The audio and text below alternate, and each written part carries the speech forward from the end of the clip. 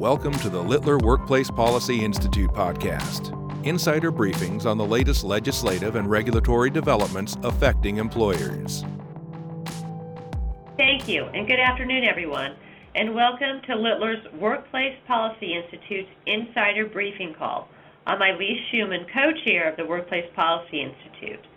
After more than 5 years, the Department of Labor issued a final rule to redefine who is a, quote, fiduciary investment advisor of an employment benefit plan under the Employee Retirement Income Security Act, or ERISA. This new definition and its associated regulatory package has broad implications for plan sponsors, financial institutions, advisors, and other stakeholders. Joining me here today to dissect the new rule are Littler shareholders and co-chairs of Littler's Employee Benefits Practice Group, Melissa Kurtzman from Philadelphia and Steve Friedman from New York. Thank you both for joining us today. First, I'm going to ask you, I'm going to turn to you, Steve. The final rule replaces 1975 regulations on fiduciary investment advice with the definition that, according to the Department of Labor, quote, better reflects the broad scope of the statutory text and its purposes and better protects plans, participants, beneficiaries, and IRA owners from conflicts of interest, imprudence, and disloyalty. Steve, what was the old standard enunciated in the 1974 regulations, and why were there calls to change it recently? Well, when we go back to 1974, when ERISA was enacted, there were no 401k plans, and essentially most plans were composed of funds that employers were managing. Employers were managing the money in their plans and not plan participants. And today, that situation has completely changed. So, ERISA at that point defined plan investment fiduciaries as those rendering investment advice for a fee.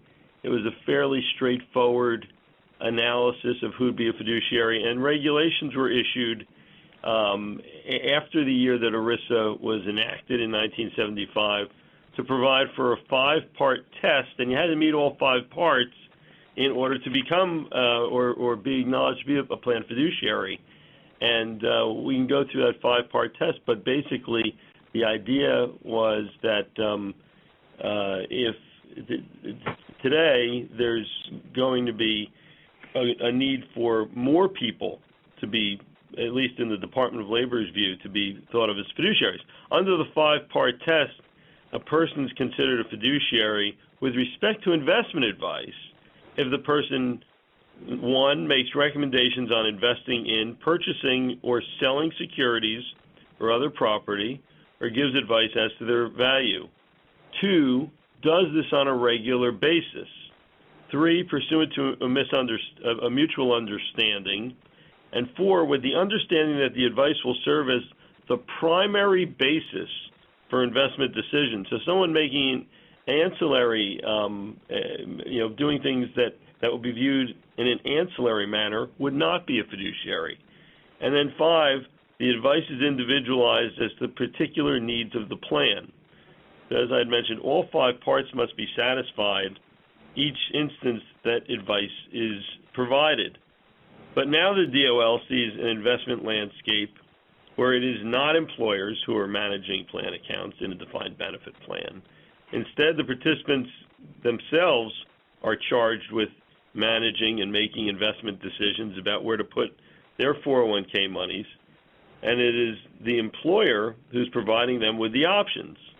So there were several reasons given by the government as to why the standard had to change.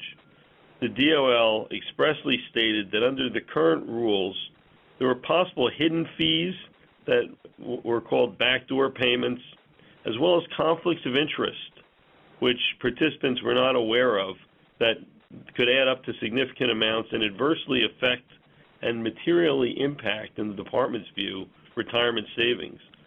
There was also a concern about conflicted investment advice, where individuals could claim non-fiduciary status on account of not meeting all 5 parts of the test, even though plan sponsors may have, in fact, been relying upon their information in deciding which investment should be offered to plan participants. So the government really wanted to make sure that employers would make the best informed decisions and that investment choices would be prudent and that fees would be reasonable and more transparent. That's really the reason for the new rule. So, Steve, what is this new definition of fiduciary investment advice? Well, the new definition now looks at investment advice as any recommendation that's made to either a plan fiduciary, or a plan participant or beneficiary, as well as an IRA owner, for a fee or for other compensation that can be made directly or indirectly to the individual offering the advice. And the advice would be as to, what's advisable with respect to buying, holding, selling, exchanging, or managing securities or other investment property. So it's a very broad standard. And this, by the way, includes rollovers from a plan to another plan or from a plan to an IRA. And it also includes recommendations as to the investment policies and strategies, as well as portfolio composition and selection of people to provide investment advice. So it is a much broader standard. And so the threshold question that gets asked by someone who's looking at the rule, what is a recommendation? Because that's what's key now. And a recommendation would be a communication that, based on its content, context, and presentation, would reasonably be viewed as a suggestion that the advice recipient engage in or refrain from taking a particular course of action. And the more individually tailored that advice is, or that a communications is more likely to be a recommendation. And people who make recommendations in exchange for fee or compensation will be considered a fiduciary if one of 3 things happens. Number one, that they acknowledge that they're acting as a fiduciary. So a plan sponsor can always ask a service provider to accept a role as a plan fiduciary. Number 2 would be if they render advice pursuant to a written or verbal agreement, arrangement, or understanding that the advice is based upon the particular investment needs of the recipient. Or 3, if they direct the advice to specific recipients, which would mean a group of people, regarding the advisability of a particular investment or management decision. So there doesn't necessarily have to be any agreement. If you direct the advice to specific recipients and it regards the advisability of particular investments, then you're a fiduciary under the new rules. And Steve, on the flip side, the final rule does include some examples of communications that do not constitute fiduciary investment advice. What are some examples of these exceptions of communications that would not rise to the level of a recommendation and be fiduciary investment advice? Yes, the Department of Labor was helpful in specifying certain things that are not going to be fiduciary advice. One would be if you're a platform provider. That is, that if you market or make available an investment platform from which a plan fiduciary or plan participants may select or monitor investment alternatives. So if you say, we have a whole array of funds and you can choose this platform or you can choose a different array that we have, that's not being a fiduciary. Now, that's different from providing a selective list of securities to a recipient. So it's very tricky. If you're providing a list of securities and saying, these are the securities we recommend, take any securities off this list, you may be a fiduciary. If it's an entire investment platform, which is much broader, then you're not likely to be a fiduciary. And then there's a couple of other things that aren't investment advice, and that's selection and monitoring assistance with respect to a platform. And so you must disclose in writing whether a person has a financial interest in any of the identified investment alternatives. That's something that you must do.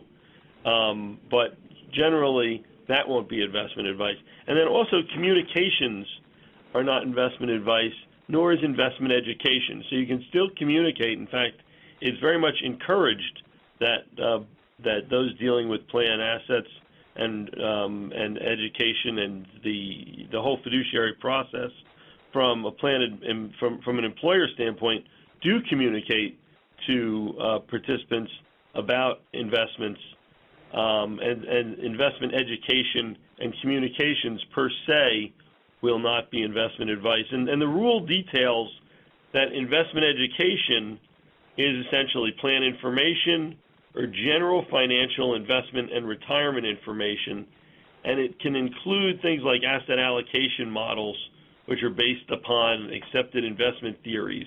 So you can say that, generally, if you have a risk-averse type of investment mindset, and you're a certain age, you put it into a computer and outspits some investment models for you, where you put certain amounts into fixed income, certain amounts into bonds, certain amounts into certain types of stocks.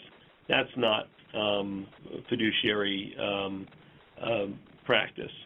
And then you can also have some interactive investment materials, such as software, questionnaires, and other types of materials that provides means to estimate their future needs. So, those are some things that aren't fiduciary practices. Okay, great. Well, thank you, Steve. And now turning to you, Melissa. Under ERISA and the Internal Revenue Code, individuals providing fiduciary investment advice to plan sponsors, plan participants, and IRA owners are not permitted to receive payments creating conflicts of interest without a prohibited transaction exemption. DOL's regulatory package also included a new best interest contract exemption. What exactly is this? Also known as BIC or BICE out there. The best interest contract exemption is the Department of Labor's way of increasing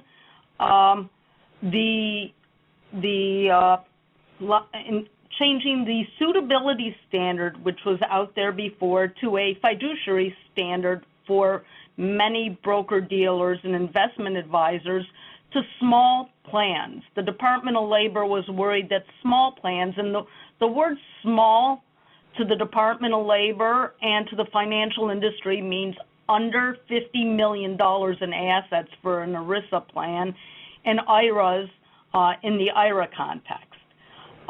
What this exemption does is still make sure that plan sponsors and IRA providers and IRA fiduciaries are giving education and giving great advice by their brokers without the brokers walking away from giving the advice. So with this exemption, the Department of Labor is hoping that small plans will still get the needed advice they need. And that's what we're going to really focus on in this call, is small ERISA plans, those under $50 million.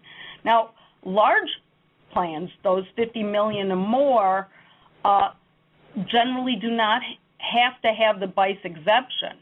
The issue there is that large plan sponsors are deemed to be financially astute, and so they would have the wherewithal to know what investments to have under their plan.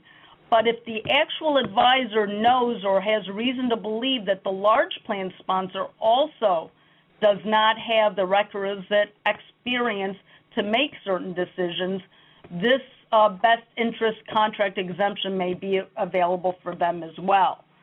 But basically, in order to have no prohibited transaction for these broker-dealers, they must meet many exemptions. And here I'll go through the first one. Number one, they have to have a contract with the IRA recipient. Now, with a plan sponsor, there is no contract requirement, because under ERISA, there are other areas and other benefits that the plan sponsor can use rather than having a contract. But best practice is to have a contract with your investment advisor, even if you're in the ERISA plan context. Number two, the individual, the financial institution, and the financial advisor, both of them, must acknowledge their fiduciary status. So it's not just one, it's both the advisor and the financial institution. The financial institution, as part of this, would also notify the Department of Labor that it is using the best interest contract. So in order for the advisor of the financial institution to use the best interest contract, the Department of Labor must know that the financial institution is a fiduciary status and using the best interest contract exemption. They must use and be subject to an impartial conduct standard, and this is where the best interest comes into play. They must operate as a duty of loyalty to their customers, to the plan sponsors and to IRA owners. They must operate in choosing and selecting and recommending investments to their clients under best standards, only in the best interest of participants and their clients. That is a sea change, and so many companies use commissions, 12B1 fees, back-end loads, front-end loads, and in order to still use that commission-based practice, you must operate in the best interest of participants and plan sponsors and IRA owners. And there cannot be a materially misleading statement in recommending any of the investments under the plan. In addition, the compensation must be reasonable. It cannot be excessive, and the actual advisor and financial institution makes that decision on whether their compensation is reasonable and not excessive. There is no rule in this guidance that has the plan sponsor, which is interesting to note, be a second fiduciary to determine if the compensation is reasonable. So it's a very high standard for the institution and the advisor to meet and to explain that their compensation is reasonable. They need to be looking at the market to determine if the compensation is reasonable. They also have to provide a warranty and that they will not violate state and local and federal laws. And they must tell the plan sponsor and IRA owners that there are that any material conflicts of interest are identified.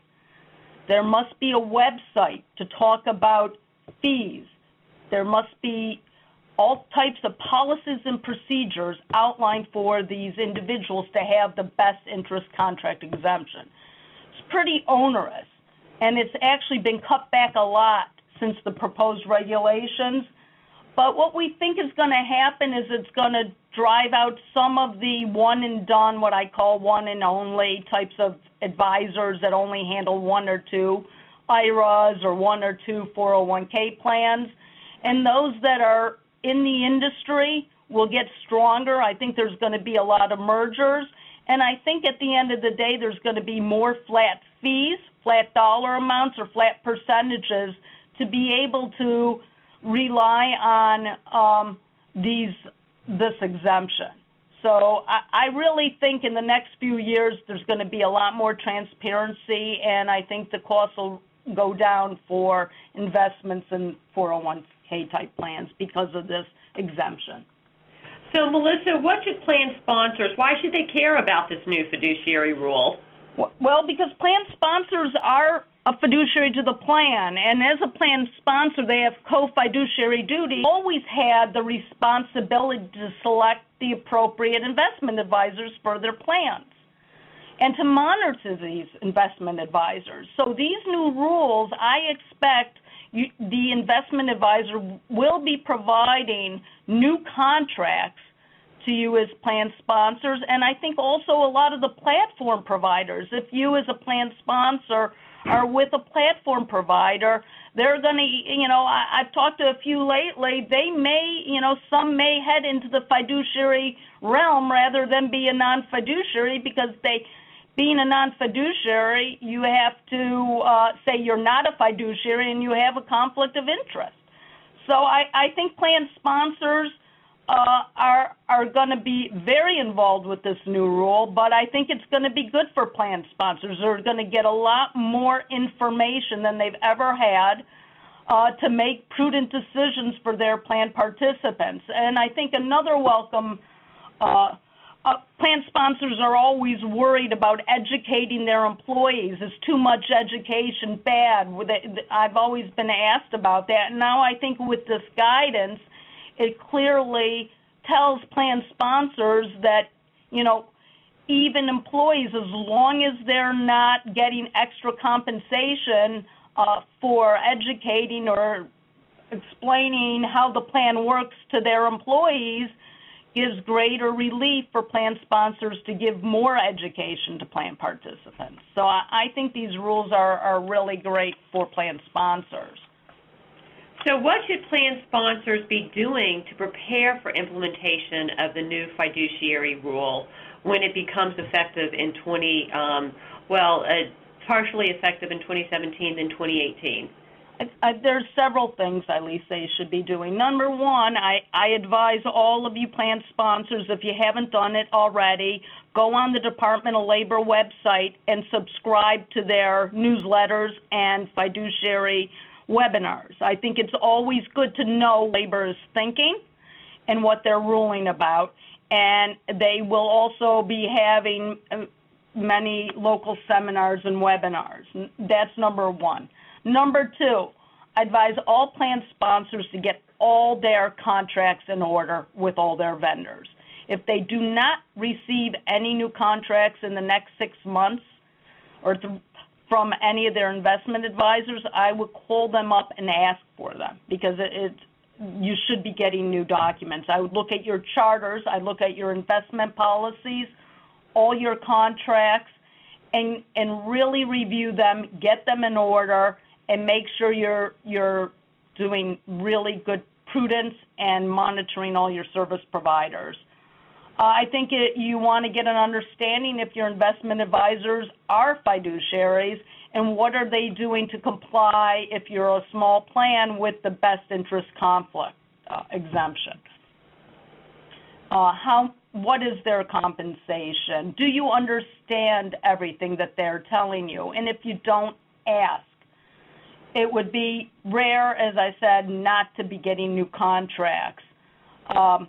I would have your contracts reviewed by your legal advisors to make sure they comply and to make sure with all the latest fee litigation, and frankly, there's a new case out there now, even in the small plan market, looking at excessive fees. So, you want to make sure you are paying reasonable compensation, since that's you need to find out and make sure your participants are paying no more than reasonable compensation.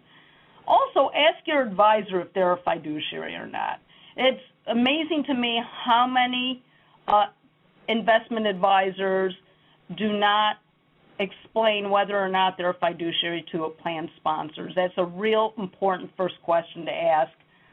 And Littler is in the process of now putting together a fiduciary toolkit to assist plan sponsors. This will be devised of minutes, charters, investment policies, all our guidance that we've learned from Department of Labor audits that are constantly going on now, also based on the last 5500s that you have. The Department of Labor has been gathering data since 2009 based on the 5500s being online, so there is a lot of information out there to help plan sponsors act prudently and in the best interest of their plan participants. So we're here to help. Well, thank you.